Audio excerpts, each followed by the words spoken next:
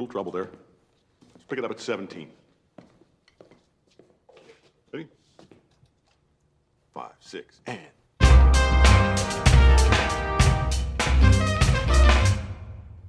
Not quite my tempo. Here we go. 5, 6, and...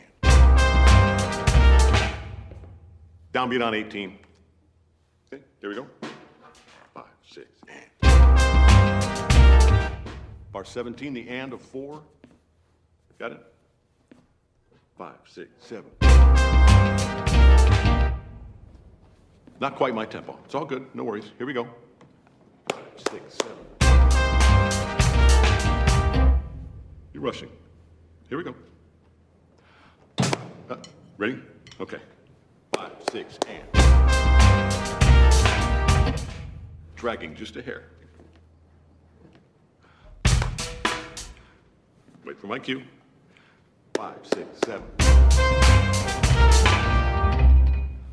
Rushing. 5, 6, and. Dragging. 5, 6, and.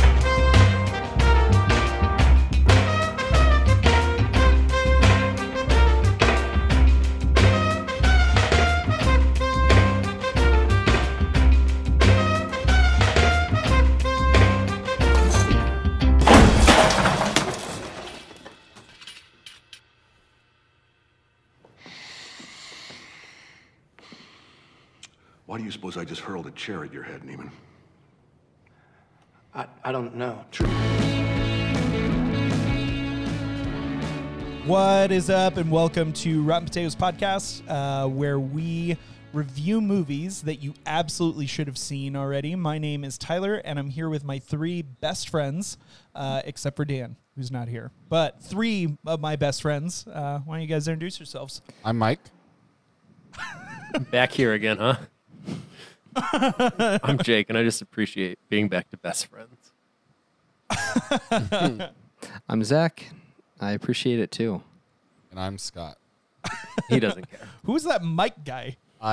It was my mic just was making noises. Your mic just Oh, God. said the words. Yeah, my your mic was speaking. Yeah, it was a mic problem. Okay. I didn't know that we were doing puns on this podcast. Oh, that's all we do is puns. Okay. Well, we are going to do the exceptionally dramatic Whiplash today. This is my recommendation, and I'm pretty excited about it.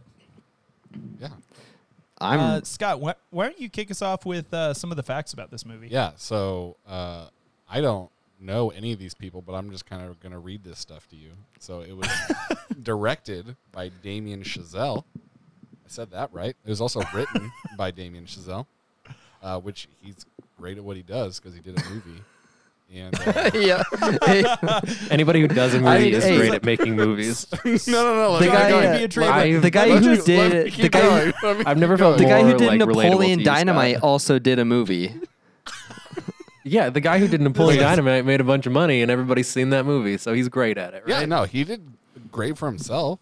I just want to give Zach the opportunity to give a little bit more color commentary on Damien Chazelle. Yeah, Zach, tell me about Damien Chazelle. Damien Chazelle has also directed La La Land, and then he directed. I like that one.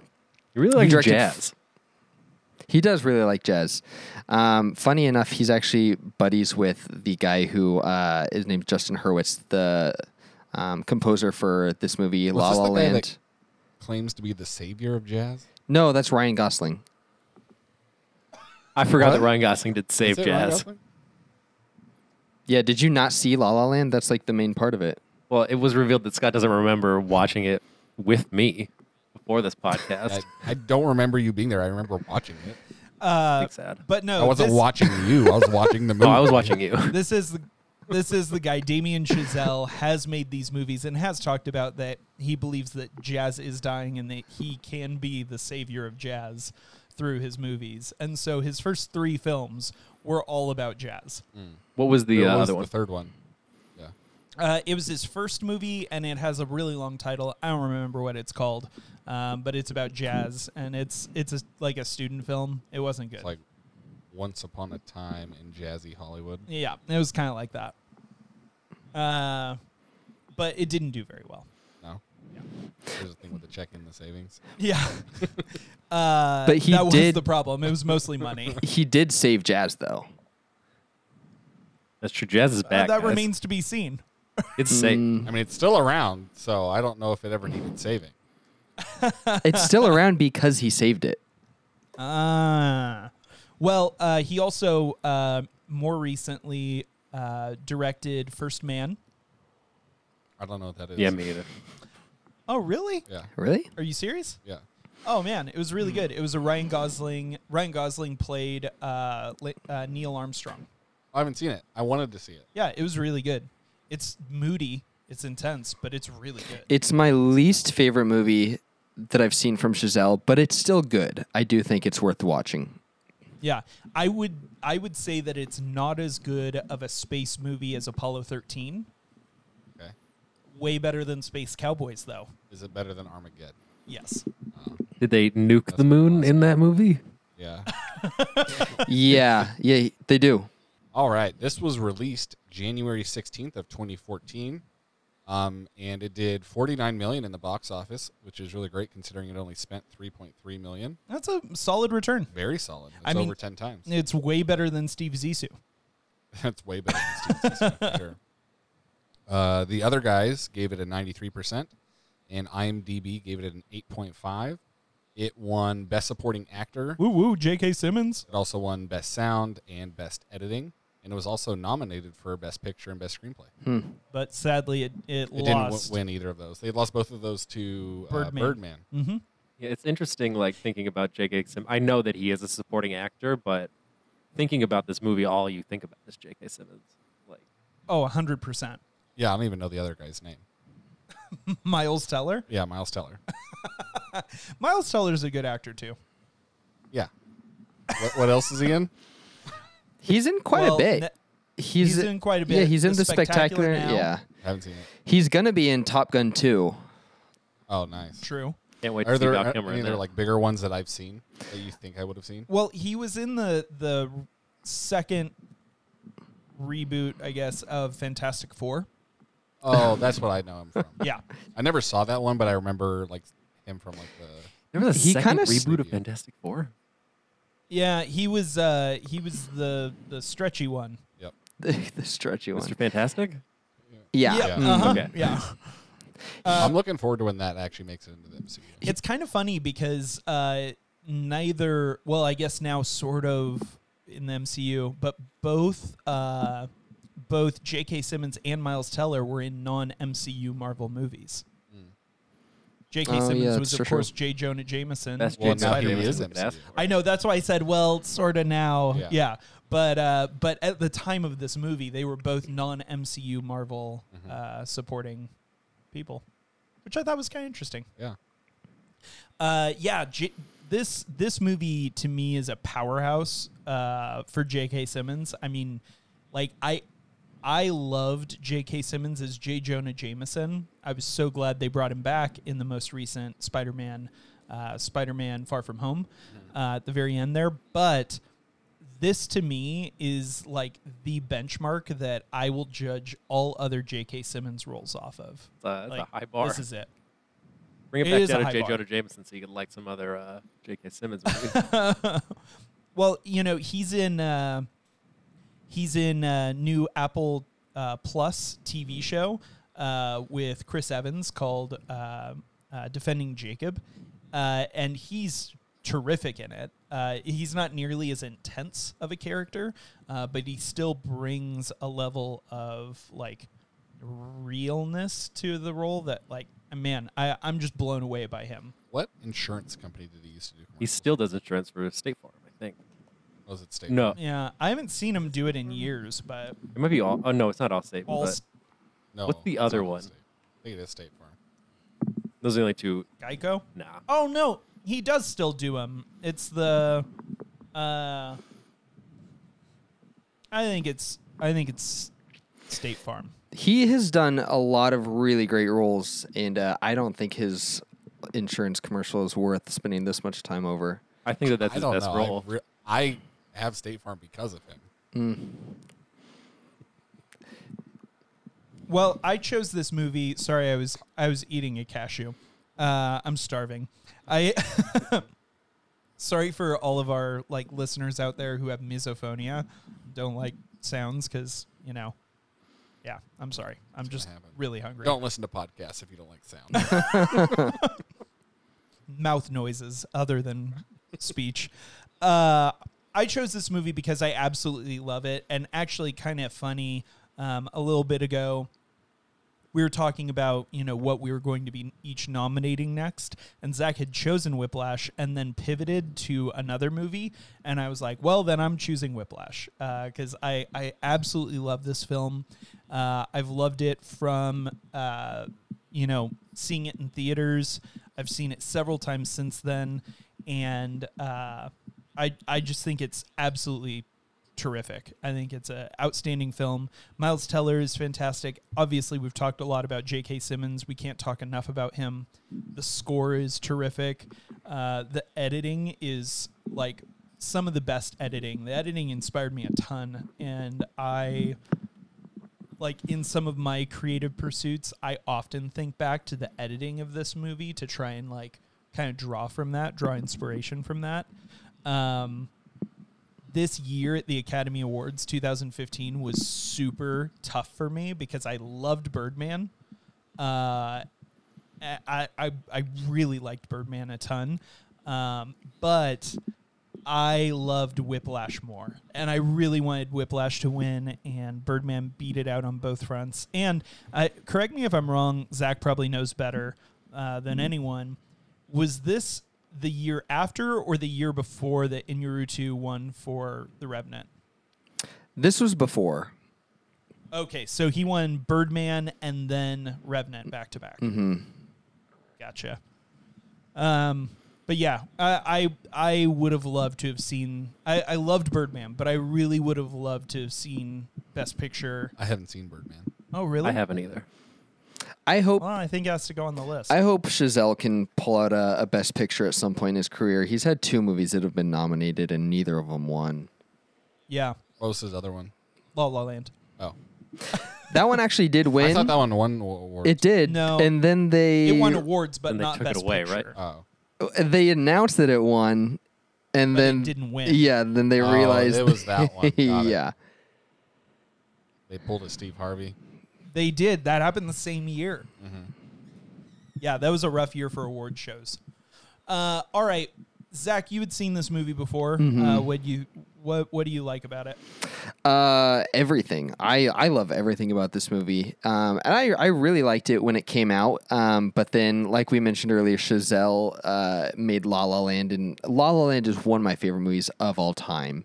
And so I think for the longest time, whenever I'd think of Chazelle, I would just think of La La Land, and I kind of forgot just how great Whiplash really is. And so I'm really happy that we got to go back and watch this because I forgot just how really freaking good it is. Just on all fronts.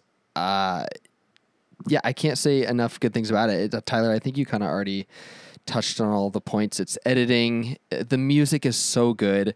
J.K. Simmons is just phenomenal in this role. He almost feels like, at points, it almost feels like I'm watching a horror movie and that Fletcher is like the monster in a horror movie. Like his presence is almost scary. And there's just the way that Chazelle really like creatively shot this movie, scenes where the camera will whip to Fletcher and he's somewhere that you didn't expect him to be. And it's almost kind of jolting and stressful to see him just pop up. I think the story is great. I think Miles Teller's really great. This was the movie that really won me over to Miles Teller. I love the way it looks. I just wanted to cut you off real quick just to say it's funny that you mention how the presence that Simmons has. Damien Chazelle in an interview talked about how he actually based the character of Fletcher off of his high school band teacher. And just how intimidated he was by his band teacher's presence. Interesting. And so he kind of like took that feeling from his childhood and kind of wrote that into this character. Well, you know what we were talking about, talking a bit about this before we started recording, but nobody even addresses Fletcher by name until an hour into this movie, and this movie's not that long, right? So that's kind of like that just intimidating like guy. Nobody even wants to speak to him. Yeah, he talks to everyone. Like I don't want to get ahead of myself, but yeah, he talks to all these people. No one speaks to him even for a good portion of the movie. You know what this movie really reminded me of in a few ways was it felt very similar to The Social Network. I don't know if I feel like it's the same color grade. It's color. Yeah. It's color for sure. Even the title cards at the bottom of the screen when we'd kind of announce the setting, it looks like the same font. Some of the dialogue too feels very. I'm blanking on his name now. Yeah, exactly. And kind of Andrew's obsession with being great and how that kind of impedes on his potential relationships. I found a lot of similarities.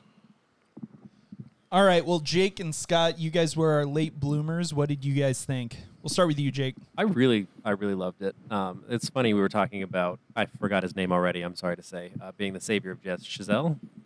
Yeah. Yeah. Mm-hmm. Chazelle. Because I feel like he might have turned me around onto jazz music, like with this and with La La Land. Like, I never felt, I really related to Emma Stone's character in La La Land when she's like, hey, Kenny G, that's jazz, right?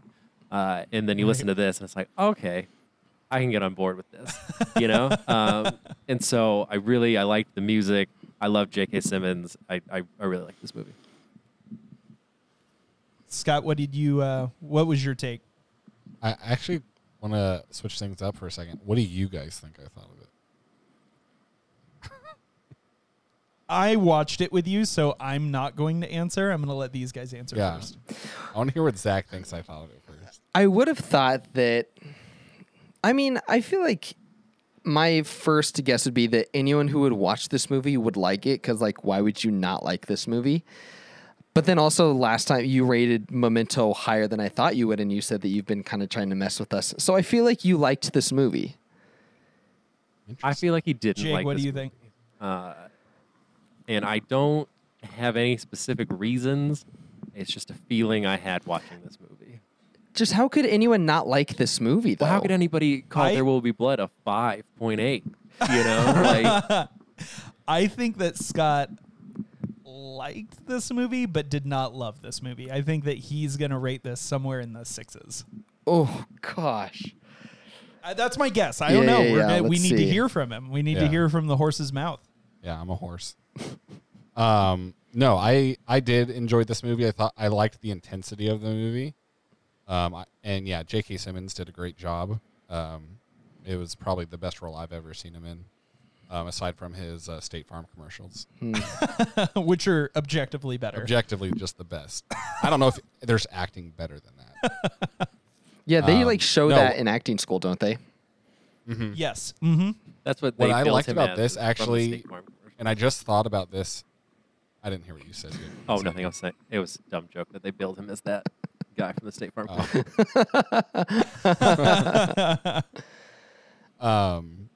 What I liked about this, and I just thought about this as we were recording, is our main character is kind of the opposite of Joseph Gordon-Levitt's character in 500 Days of Summer. Like, he's obsessed with his work and is neglecting a relationship, and the other one was neglecting work to embrace the relationship. And so it's like you kind of see these two different people playing out very different scenarios, kind of acting in opposite ways, which is pretty cool. Yeah. Yeah. But yeah, I enjoyed the movie. There are maybe some little things I might have changed, like the 9-minute drum scene at the end. But it kept building intensity the whole time, and then it just cut and it was over. And I was like, okay, I can breathe again. That's but yeah, no, it was good. It was enjoyable. Was that scene too long, in your opinion? Yeah, it was just a little too long. I agree with. I don't remember what critic said it, or It was the network. It was the studio. yeah, I would probably agree with that. Okay, we got the point across. He is great. He's the best drummer there is. Whatever. We get it. He's You don't he's have good to at keep, drumming. I'm not into drumming. You don't have to show me. We get it. I just want to know that he is good. He saved jazz. We get it. Yeah, exactly. Freebird is one of my favorite songs, so it didn't even feel that long to me. So there's a 5 Which is 5-minute guitar solo in Freebird. Yeah, I think Freebird in totality is what, like 11 Yeah, minutes? about. I have a one of my dad's old vinyls, and it has Freebird on it, and it's about half the side. You look at it. Is it a 33 or a 45? 33. Okay. Yeah. Yeah, that's a big side. Yeah, I love this. Like I said, I love this from the opening. So in the opening of this movie, you have this character who we don't even have a name for yet. And we just have this slow push down a hallway toward this person who's drumming. And as we get into the room with him, we see that, like, yeah, he's a pretty good drummer, but he's alone. He's alone in this room practicing. And all of a sudden he stops and looks up, and we're introduced to now the antagonist of the movie. J.K. Simmons sort of walks from the shadow into the light, and he says, "Do you know who I am?" And he says, "Yeah."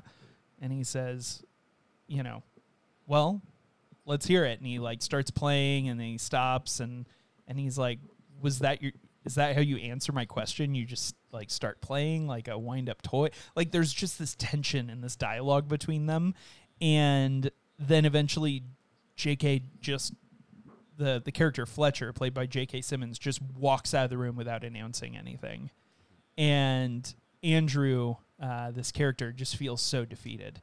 And I love this opening scene. This is all before the opening credits. And it really just paints the picture for the whole movie for us. That we have this young kid who's trying to be a drummer that wants so desperately to gain the approval of this other person that he just kind of keeps, messing up and fumbling his way into it. And this teacher is just incapable of empathy or praise or anything like that. And that really kind of sets us up for the entire tone. It's like a microcosm of the entire movie is that opening scene. And so just from that first moment, I'm hooked on it. But we meet this character a little bit more. Andrew, he's at this fictional music school, which seems to be like sort of trying to like be Juilliard without saying Juilliard. And he is a freshman or a sophomore. I can't remember if he's a first year or a second year. I think he's a first year. I think he's a freshman. Yeah. And he's okay, but he's not great. And we are further introduced to this teacher character, Simmons, who does this yet again. He walks into, Neiman's class this time and just kind of walks through all the different sections. And it's just a little belittling. He's a little berating to everybody. Like Even to the other teacher. Yeah. Yeah. And the other teacher's like, oh, shoot. Like, Yeah. I'm not going to get in this guy's way. All right. Yeah. It just kind of gets out of his way. And he, has the trombones play, and he's like, play 3 bars of this. And they start, and he's like, nope. Moves on to, all right, strings, bones. He goes through everybody. Let's and see he's like, if drums. you're first chair just because you're pretty plays a little bit. Yep. That's why. Yep. That's why. Like, he's just ruthless. And ultimately, he picks Neiman to join his advanced group. Well, and Neiman is the second chair drummer in this.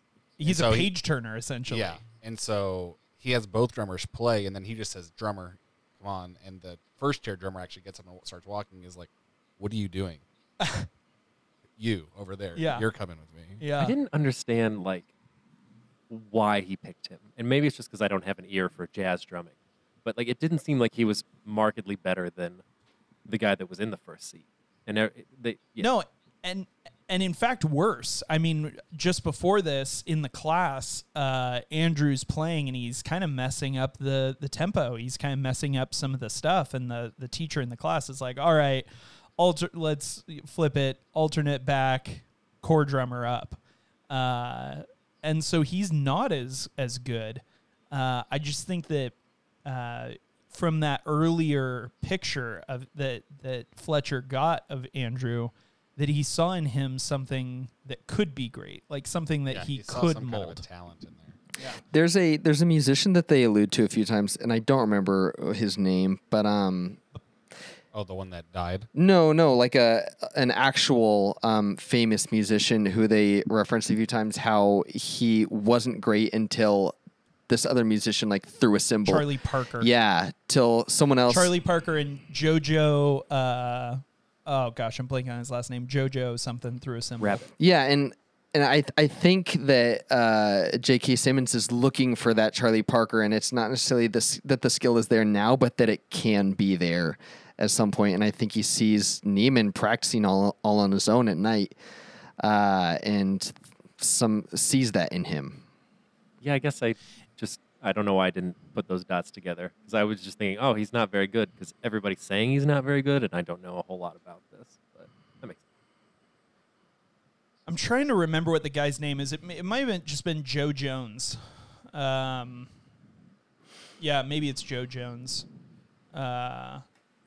Yeah, he was an American jazz drummer. Yep. Okay, so it's kind of funny. Joe Jones gets talked about several times in this movie as having thrown a cymbal at Charlie Parker's head, and that's what made him the Bird. And both parts of that story are actually untrue. Oh, really? So Joe Jones never threw a cymbal at Charlie Parker's head. He threw it on the ground, like making a gong, like Charlie Parker was playing, and Joe Jones just took a cymbal off his kit and just threw it down on the ground as just like a get out of here gong, like you're terrible. And that is what drove Charlie Parker to try to be great, but he didn't throw it at his head. And also, Charlie Parker was called the Bird, not because of that at all. There are like two reasons why most people think he was called the Bird, but the most likely was that he hit a bird with his bus and then cooked it and ate it. Oh, what the frick? Like it was a chicken. He hit a chicken with his bus. Oh, it's not like a crow. No. Like it was a chicken, and he like cooked it and ate it, and that's why Charlie Parker was called the Bird. But Interesting. it was just kind of funny that like that got told like several times in this movie, and it's just not true. Joe Jones did not do that. But yeah, so he pulls Andrew into, or he pulls him up and he says, tomorrow at this room, 6 a.m., don't be late. And then he gets there at he actually ends up waking up late. He gets there super early. Yeah, it gets there like 6:15 Yeah. or 6:30. And there's no one there. And he looks on the door and practice doesn't start till 9. And I don't know what you guys thought, but I felt like it was just like the first example of Fletcher just messing with him. Yeah, It seriously. was weird, too, because he pulled him in afterwards, and he was trying to give him some sort of nice guy routine. Like, you're here for a reason. Yeah. Say it. Yeah. And, like, all that stuff. And I was like, why is he doing this? Yeah. And Just have fun, Yeah, man. well, Don't worry about what the other guys are It thinking. felt so much like the military, and that's kind of how the military does it too with recruiters. Like your recruiters are super nice. They're like, yeah, this is going to be a good thing. Like here's kind of what you need to do, but then you're going to get in the military, and then you get into boot camp, and they're just screaming at you and like getting you. And I really think that was part of what he was doing. He was breaking him. And I think that So that he could- almost like he is like trying to find dirt on Neiman, because he asks him some questions about his parents, and Neiman tells him what his dad does and how his mom left, and he uses that throughout the rest of the movie to just emotionally berate Neiman. And so it's almost like he's just using it as like emotional manipulation leverage. It's kind of funny. I don't know if this was on purpose or if this was written or if this was a decision by J.K., but Andrew tells him his name, and it's funny. I started by saying it wrong, but most people say it wrong. Andrew tells him his name is Andrew Neiman, and the entire movie, Simmons calls him Neiman. I never picked up on that. And that's what we all Yeah. Like he's Neiman, Andrew Neiman, and it's like actually his name's Naaman, but that I just feel like at every turn Fletcher is just trying to dehumanize. And like you said, Scott, just kind of break him down, break his spirit, break his will. I love this scene, though, this sequence, because we have a lot of fast cuts when he realizes that he's late. And like they get there, and then all the other musicians in, and it's all these fast cuts. It builds up all this anxiety, and then we come down with this like break, and they're out in the hallway, and it's this like couple of really long cuts of Simmons just like putting him at ease. And then once again, we get back into the room and the cuts start to happen faster and faster. And it's just such a cool example to me of a movie using editing to advance emotion. Because this movie, one of the things I love so much about it is it uses two things to really heighten the emotion of what's happening. Because let's be honest, a movie about a music school is probably boring. And people that aren't into it, yeah, and I mean, I don't think any of us were particularly into jazz music when we saw this. It's even just another way that this is similar to, or reminds me of Social Network, how they take this probably not that interesting subject matter and they make it exciting and stressful. And they do it through the same way that Social Network did, which is editing and score. Yeah. Like they use music in this, which it's about music, and so it's a very natural thing to use, but they use this music to create this sense of anxiety and tension and drama that otherwise might not be there. But he puts Andrew, after this like slow moment, he puts him on the throne to play Whiplash in halftime, and Neiman can't seem to get the timing right. He keeps like cutting him and like, not quite my time. And I don't know about you guys, but like to my untrained ear, I'm like, I can't hear the difference. Yeah. Yeah, that whole scene where I was like, I'm just going to trust that he knows what he's talking about better than I do, because he's saying nonsense words that I don't know what they mean, and he's playing it the same way every time to my ear, but there's something there that's got to be wrong. Well, I think that's part of what the movie's doing too, is like just showing how much of an expert this guy actually is. Because even Neiman himself, at one point he asked him, were you rushing or were you dragging? And he says, I don't know. And so for him, they were all the same too. And he's the one doing it. Yeah. Well, but I also wonder, because in like just before this, you remember he's like berates this one guy for being out of tune. I was just going to bring that up. And he sends him out and he was like, actually, Metz, you were the one out of tune, but he didn't know, and that's bad enough. I just don't know why that guy that was out of tune didn't get any punishment. Get kicked out as well. I think because Fletcher like thrived on creating a world of chaos. In fear. Yeah, and fear. Yeah, he just wanted everyone to be afraid of him. It's kind of like when a new boss comes in and just fires someone just to get everyone to realize that they're the new one in charge. Or like a lot of substitute teachers have the same sort of like attitude when they walk into classrooms. Mm-hmm. You know, like I'm just gonna make an example of someone. Yeah, punk somebody and like let everyone else know like I'm not gonna put up with anything. Yeah. But I loved I loved this scene. Like J.K. Simmons, I wanted to use an audio clip of like right after the one that I used in the intro of when he's screaming at Neiman, because like it's so iconic that yelling at him. But it is so explicit that like we would have gotten taken down off of iTunes. Yeah, I started thinking about my favorite lines for this movie, and I was like, can I say any of these on the podcast? They're all way too explicit. But, you know. But it was pretty cool. I learned that through, doing some reading about this movie, I learned that that whole scene, the rushing or dragging, because he starts smacking him on the face. He was like, like count. And he's like 1, 2, 3. And then he smacks him 1, 2, 3. And he smacks him. Yeah, he keeps smacking him on the 4-beat. And he's like, was I rushing or was I dragging? He's like, I don't know.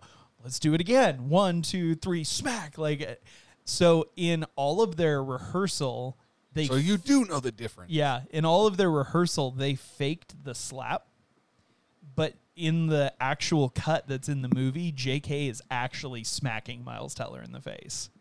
Like, just full hand cocked back, slapping him across the face. So he wasn't acting. He was actually surprised and startled. Actually startled, surprised, actually in pain, actually. But he's completely humiliated by Simmons in this moment. And Simmons sends him back to, turn pages, and it sets Neiman on this drive to, move his move his bed into his practice drum room. So he's just going to sleep with his drums. Like, he's just going to practice and sleep. He ups his practice game. And to your point earlier, he falls in love with a girl, but then decides to end it, like, very abruptly and kind of callously. I don't know what you guys thought about that. Yeah, a little bit. We do see some glimpses of Neiman's outside life as well. He has a pretty cool relationship with his dad, where they go to the movies like every Friday night, and this girl is working at the movie theater, and I think I kind of liked how it was right after Fletcher chooses Neiman to be a part of the studio band that, like, right after that we see him go to the theater and ask this girl out. Kind of like he finally got the confidence that he needed, and she says something to the extent of, like, whenever I see you, your eyes are always right down at the floor. So, like, Neiman's kind of feeling kind of proud of himself at this point. And then we see them go on a date. And the first time I was watching this, or not the very first time, but this last time I was watching it, I felt like this was the one scene I didn't love. It felt a little clunky, a little awkward. And I was like, why are we watching this scene? And then I kind of had the thought, like, maybe it's because we're just watching an awkward date unfold. And you kind of see that Neiman is kind of an awkward kid, and so is this girl. And she even kind of says, like, I don't really, like, feel like I am fitting in very much at my school. And so they're kind of bonding over kind of being outsiders. But there's a really interesting line when like, Neiman asks her, like, what do you want to do? And she's like, I don't really know. And, like, this is where I go. And he's like, well, why do you go there? And she's like, they accepted me pretty much. And he, like, kind of, like, doesn't really have a lot of respect for that. And he then kind of starts to, like, puff up his school. What's it called again? Where he goes? It's a fake school. It's not a real I know, but what's it Yeah, called? The fake Juilliard. Yeah, I don't even remember what it's called. He puffs up It wasn't important to me to his remember. fake Juilliard and kind of talks about how he's kind of a big deal. And you can kind of see early on that this is going to be kind of a wedge between them. And then, like you said, Tyler, later on, when he kind of realizes what he's really in for in this studio band, he cuts it off with her. Schaefer. School. Oh, Schaefer. I just wanted to say, it was kind of funny. I read this and I can't understand how this can possibly be accurate, but Melissa Benoist, who plays the girl, the love interest, was the top billed actor in this movie. What? Yeah. Even though she's only in it Did for they like not less than 10 minutes. Just, like, do it alphabetically? But that 'Cause would how could- work. No. So, like, top billing is like highest paid. Oh, I see what you mean. Wait, what? That makes even less Yeah. sense. I know. More than J.K. Simmons? Apparently, that's why I read it. Again, it made no sense to me that she got paid more than J.K. Simmons, but she apparently got highest billing, and right after this went on to land the Supergirl franchise, which it's not like, it's an Academy Award winner. It's a TV show. It's not even like it's an Emmy winner.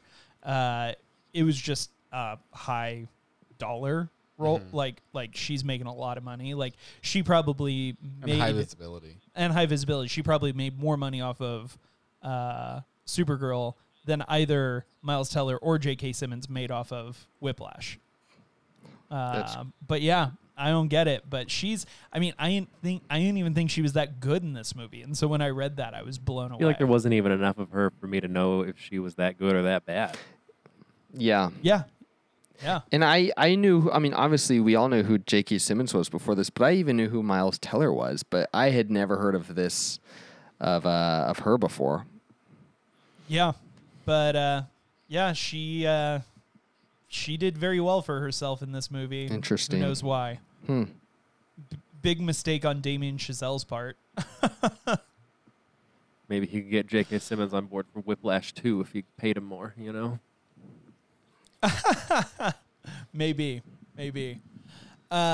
So he breaks up with this girl, and we see another really interesting interaction that he has outside of the classroom, and it's with his what I guess is his dad's family, like his dad's sister or something like that, or his dad's brother. But he sits down with his like aunt and uncle and his dad for dinner, and his two cousins come in, and like one of them is like up for like Model UN or something like that, and the other's up for One of them's like a pro football player. Not or pro, no, he was college. going to go into college. Yeah, he's a college football player. And you just see Neiman's level of like disgust with them. Well, I And think like his family's inability to understand what he's really doing. I think part of it was that they just skipped over everything he was doing and jumped right into their stuff. Like even interrupted him when anybody walked in the room in the middle of his talking. Like Yeah. that was like that's why I was trying to defend him in the movie to myself. Like to this point, still I was like, well, they were being really inconsiderate and all that stuff. But then I was like, oh no, he's let this go to his head. But I was trying real hard to like this guy. Yeah, I think that it's easy for us to want to like Neiman because he's our protagonist. He's our main character. But I think that he has a lot of like hateable qualities. a lot of hateable qualities. Like he's very single-minded. He's very arrogant. He's very entitled. We see in this in a couple of different moments, but one in particular when they're going to a competition, and the bus breaks down, and he rents a car, and he finally gets there, and he's like, all right, I'm giving the part to Ryan or whatever his name was, the redheaded guy. And he's like, no, F you, this is my part. Like, he just had a strong sense of, like, entitlement. And, that he was truly greater than maybe he really was. Yeah. So It's funny, we actually only see him perfectly execute 2 songs in the entire movie. Really? That's Yeah. I didn't realize. Guess I thought he was a really Yeah. good drummer. Like, he is, but he still struggles at, things. So he's great, but he's not what he is in his own head, I thought that was interesting because I thought that in some ways it's like he and Fletcher were really like kind of born for each other. But anyway, we'll just keep on that plot point that I was talking about. So he ends up getting in a massive car accident. yeah, he forgot his drumsticks at the car rental place. Yeah. And so he had to drive the car back, get his drumsticks, and then drive back. And on his way back, he was speeding and ran an intersection. And got Talking smacked. about this being a Yeah, horror and- movie, that scared the crap out of me. I was not ready for that to happen at all. And car accidents like that always catch me off guard in movies, but this one really hit me. Like I was not ready for this. Yeah. It's like a real car accident. Yeah, you just really don't see it coming.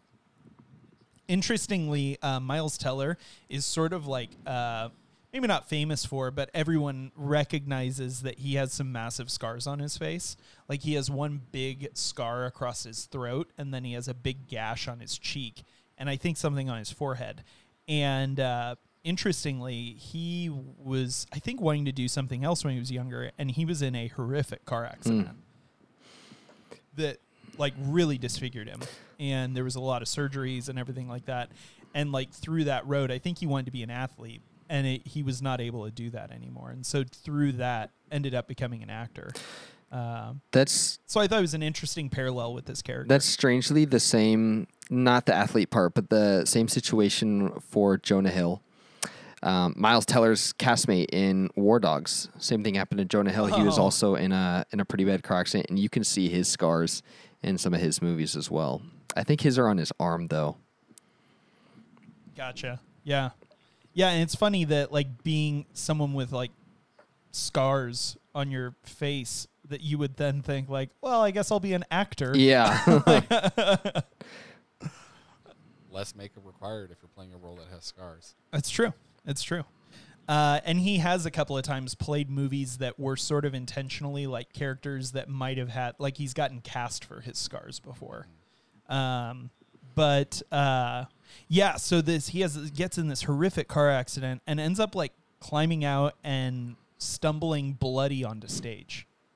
Yeah, he runs back. He's late. He's like coming onto stage as they're there and like kicks the other guy out. Like, no, this is me. Yeah. Bleeding all over the place. Yeah. Tries playing. But through like trauma and blood everywhere. Injury. Yeah. He's unable to continue, and he ends up Fletcher like tells him you're done, and he tackles him on stage.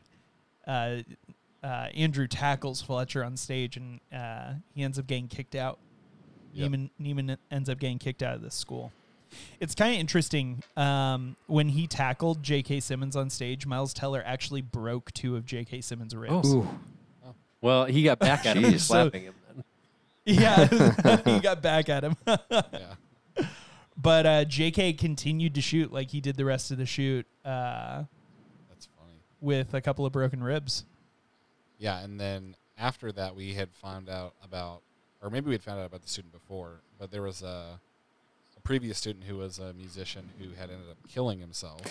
It's Right, this. yeah. Fletcher lies to us and tells us that he got into a car accident or something like that. But then we find out after Neiman gets kicked out that he actually killed himself, and his parents were blaming Fletcher for it. Mm-hmm. And so they asked him to make statements about Fletcher in regards to like the accident and his attacking him. Yeah. And so you find out he does make those statements and gets him fired. Yeah. I'm looking at Zach and Jake. Like, feel free if you guys have any. Scott and I are kind of. No, you guys are nailing it. can't get a word in edgewise with Scott. So and I then on some the time case. goes by.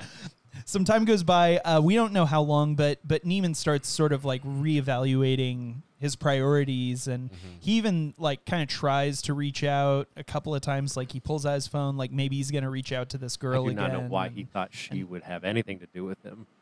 They dated for like a month, don't and he's either. like, "You're gonna hold me back from my greatness."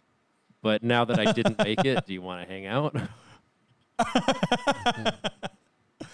But he, for some reason, thinks she might, and he, almost reaches out to her a few times and doesn't, and he still spent time with his dad, but you could tell he's feeling a little lost. Yeah, and then he's walking by a jazz club of some kind. Yeah, I think, just right? a little bar. Yeah, and J.K. Simmons is in there, Fletcher, playing the keys, playing some jazz, and so he's in there watching him, and then Fletcher sees him, and they make contact, and they seem to be in good spirits towards each other and talking with each other, and Fletcher tells him, like, hey, I actually have a band that's performing at some big place, JVC.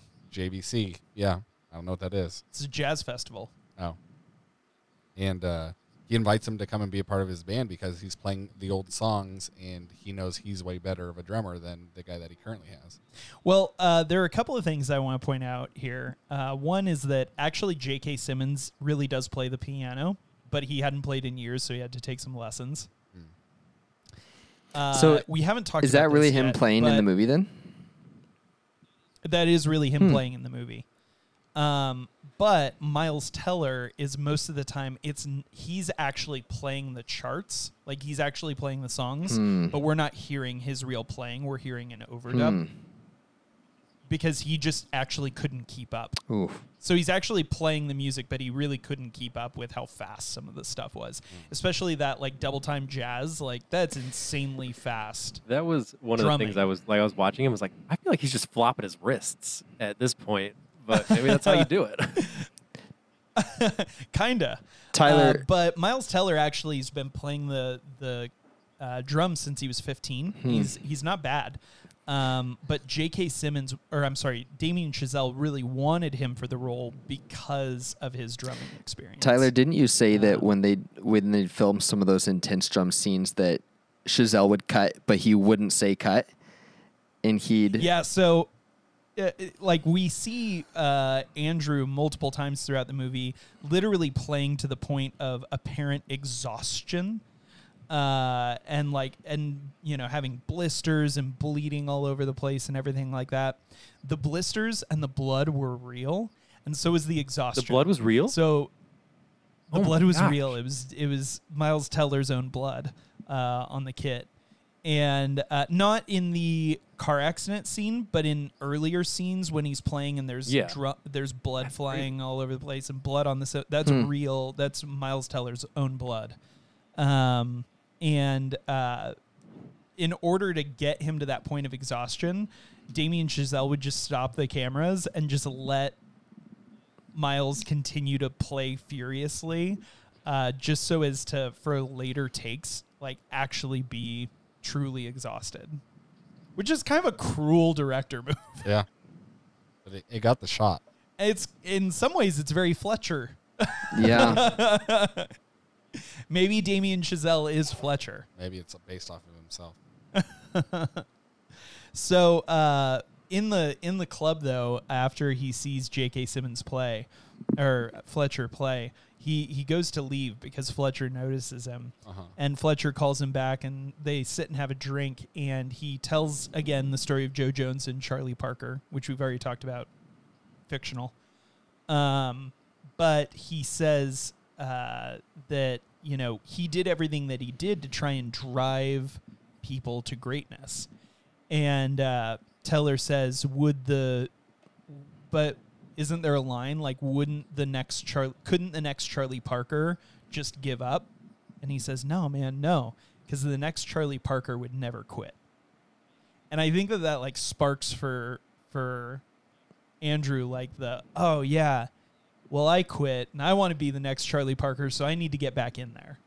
And that's when he drops hey, you want to come play with me? So. Yeah, and he kind of speaks out like, I saw that in you. Yeah, and so he kind of like gives him some like high value, like, oh, maybe I'm misremembering, and like this guy's actually nice. And so yeah, he gets him to come out to this jazz festival, and he gets on stage, and they're gonna play, quote unquote, all the old ones with the stuff from the previous band, the studio band, like Whiplash and Caravan, and he calls some of those out by name. And so he's looking through the sheets, and none of it is the old stuff. It's all brand new stuff he's never played before. Yeah, so he introduces, we're going to play some old songs, some new songs, and we're going to start off by playing a new song by someone, you know, so-and-so, and the whole band gets ready, and they flip their pages, and they have the new charts, and Neiman doesn't. And Fletcher walks over to him and just kind of leans down at the kit and says, you don't think I know it was you that ratted me out? Yeah, and before this, he had set it up where there's a lot of like music critics here, and he basically says like, if you fail once here, like you're never gonna make it. So like I'm ruining it right now. Zach, do you have I was just something? gonna include that line that he says, but Tyler already covered it. Oh, okay. Oh, what? Which one? I knew it. You don't yeah, think exactly. you know. Yeah. And so the band starts playing, and Andrew kind of fumbles his way through it, but he's terrible. Yeah, completely awful. Because how could he be good? Like, he's never heard this song before. Or if he's heard it, he's certainly never And he didn't played even have it.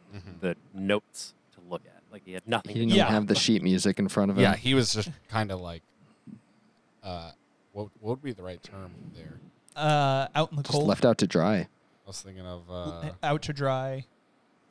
it'll come to me, but keep going. High and We'll dry. come back to it Don't before leave we me stop high. Scott will have it. I was like, improvising. Improv. Wow. He was just improvising. Tyler and I were Oh, way yes, off he base. was- yeah, I we feel were. like you Way off. were Way off. more on track with Samsonite. with where Scott was going with that sentence. But Thank you. Yeah. Yeah, I think you got trapped by your own sentence structure on that. He Same does stuff. though. He does kind of try to improv a little bit, and then he just gives up and walks off the stage. And we see a moment that I mean, it's sad. It broke my heart, but I really like. We haven't really talked very much about, but I really love the relationship between Andrew and his dad. Me too. And his dad is here, and there's a really cool, very quick but really cool shot of his dad getting up and like literally like sprinting out of his seat to go console Andrew, and we see them kind of meet backstage, and he just like wraps Andrew in this big bear hug. And I, even from the very beginning when they're in the movie theaters, I remember thinking to myself, like, I can't wait to do this with my son. Go to the movies and like establish traditions and pour the Raisinets in the popcorn and just kind of have our little idiosyncrasies together. That was the most upsetting part of this movie. just for eat me, around 'em. Yeah. was the Raisinets and the popcorn. I meant to bring it up at the beginning, and I forgot to, and I was like, well, it's too late. What was that, Jake? The Raisinets and the popcorn was the most upsetting part of this movie for me. I'm surprised that since you will just fixate on little things that upset you and it ruins the entire movie for you, I'm surprised that you were able to get past that and enjoy Little this movie. things like not liking who the movie's about. I don't think that's Yeah. that little.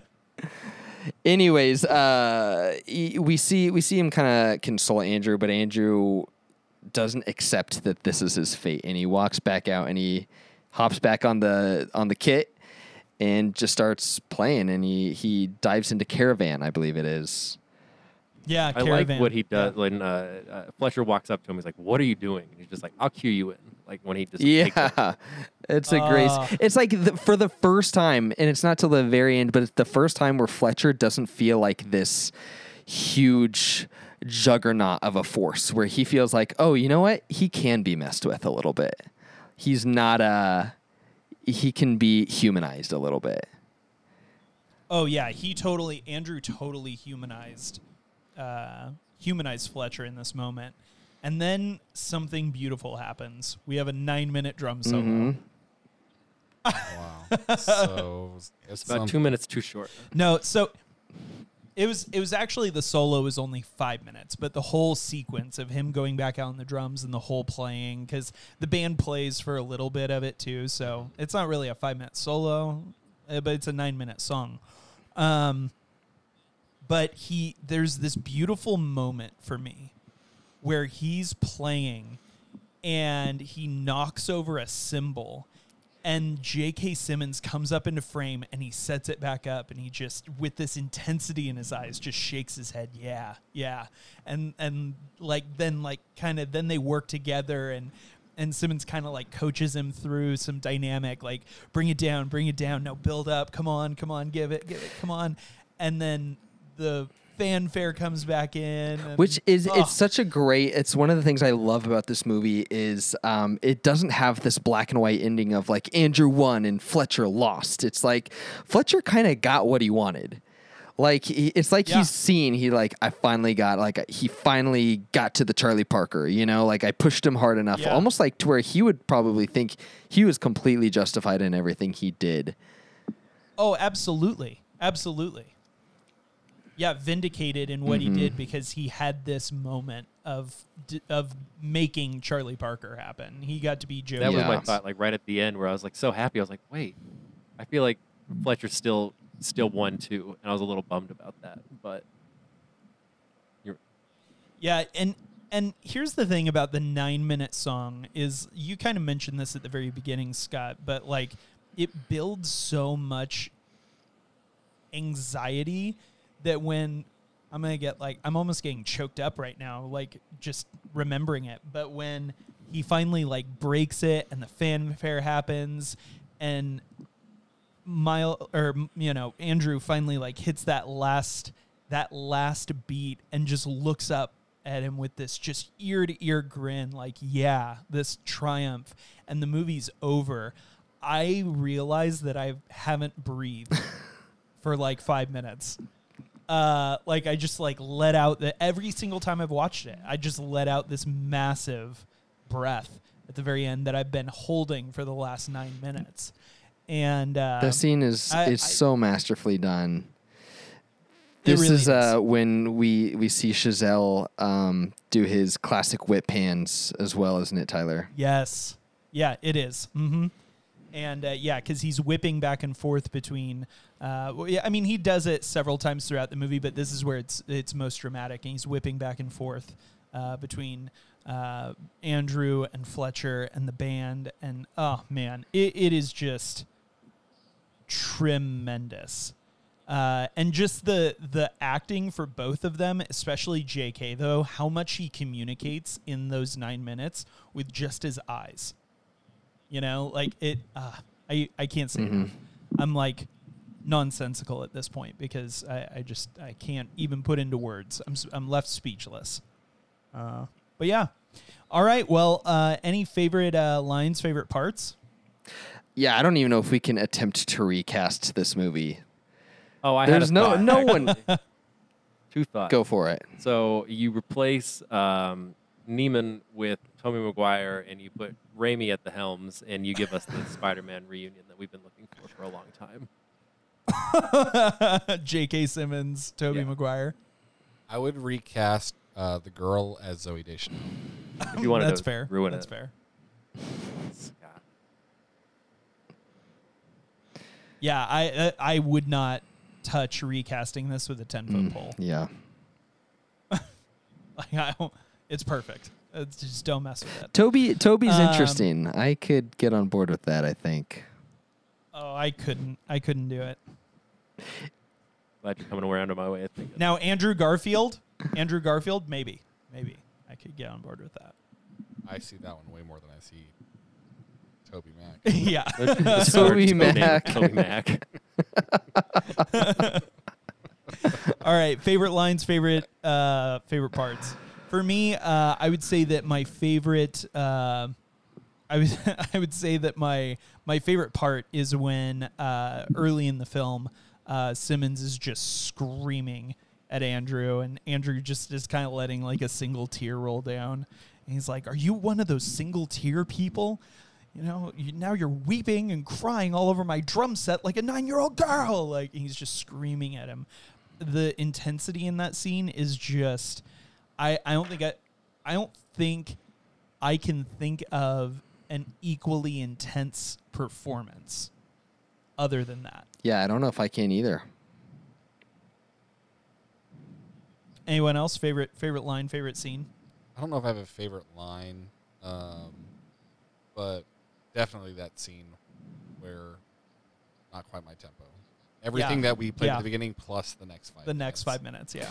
It's all great. Yeah, there were multiple. Jake already kind of said this earlier, but there were multiple lines in this where I thought to myself, like, this is a great line that I could totally use, but it's way too explicit and vulgar for me to include on the podcast. My favorite part, without a doubt, is the last performance. Yeah, I mean, it's hard to. Yeah. It's either the last performance or the Not My Tempo. Like, those are the two scenes. But I think it's the last performance. I loved watching the 9-minute song for the entire time. I wasn't tired of it. I wasn't like, all right, let's wrap it up. I was like, all right, Yeah. this is tense Yeah. and it's good and I like it. I've even gone back a few times in between watching this movie because I've watched this movie a few times, not a ton, but in times in between, I've actually gone back and just watched the last song on YouTube a few times before.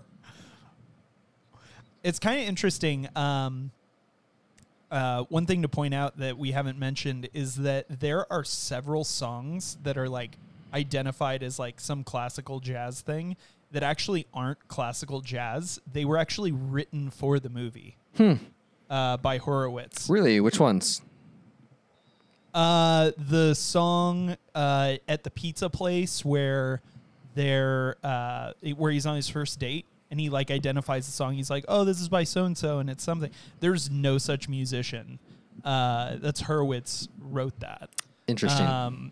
A couple of the like JVC songs that they were like doing or practicing were just written by Horowitz. They weren't real like classical jazz songs or anything like that. I believe the one that J.K. Simmons plays in that bar as well was written by Hurwitz. That's correct. That was written by Hurwitz. Hurwitz has knocked it out of the park for even First Man score is really good. Oh yeah, absolutely. he might be like, I think Damien Chazelle is great in his own right, but Damien Chazelle might not be as good without Hurwitz. Yeah. I hope that they continue to collaborate as long as they can. All right. Well, it's that time, guys, where we rate this movie. Jake has already spun up the servers for me. He spent the last 2 weeks really fine-tuning it so that we could have them running all the time. And we're even working on having them stable enough to be able to be accessible to you guys at any time so that you can see our scores. But for now, we can just have them ourselves and on the podcast. So we've got everything spun up, and it's time to put some numbers into our vastly sophisticated algorithm. I know that this bit is played out, but I'm just going to keep like upping the ante on it. So, you know, Zach, what do you think this movie? What do you think of this movie? I'm going to give Whiplash a 9.5 confusingly attractive J.K. Simmonses. I can see it. Scott? I'm going to give it 7.9 chair throws. Ooh. I'm going to Jake? give it an 8.75 just jump scare car accidents. And I'm going to give this 9.3 missing music folders. All right, so this movie comes out to an 89% on Rotten Potatoes. I could be incorrect, but I'm almost certain that this is our second highest rated movie of all time. After We have 291s. we have 291s. After A Few Good Men Dynamite. and what was our other name? Braveheart above it. Oh, Braveheart, yeah. Braveheart and A Few Good Men were both 91. This came in just underneath it at an 89% on Rotten Potatoes. Just as a reminder for everybody listening, the other guys gave this a 93, but IMDb gave this an 8.5. So we were right in between those two. Thanks so much for listening. Make sure to tune in with us next week where we're going to be covering Jake's movie. We're What gonna is be that, watching Jake? Pulp Fiction. I'm really excited about it. I'm surprised Scott hadn't seen it. Oh, yeah, that's definitely a movie. I think I've seen all the major parts, like in like clips, In but clips. I've never sat down and watched the movie. As long as you know the Sam Jackson speech, I don't. oh well, then yeah, you haven't seen any of Yeah, the major. that's my parts. favorite Sam Jackson role. Mine too. Well, make sure to tune in for us next week for that. Before you get out of here, though, Zach, do you have any final thoughts for our tots?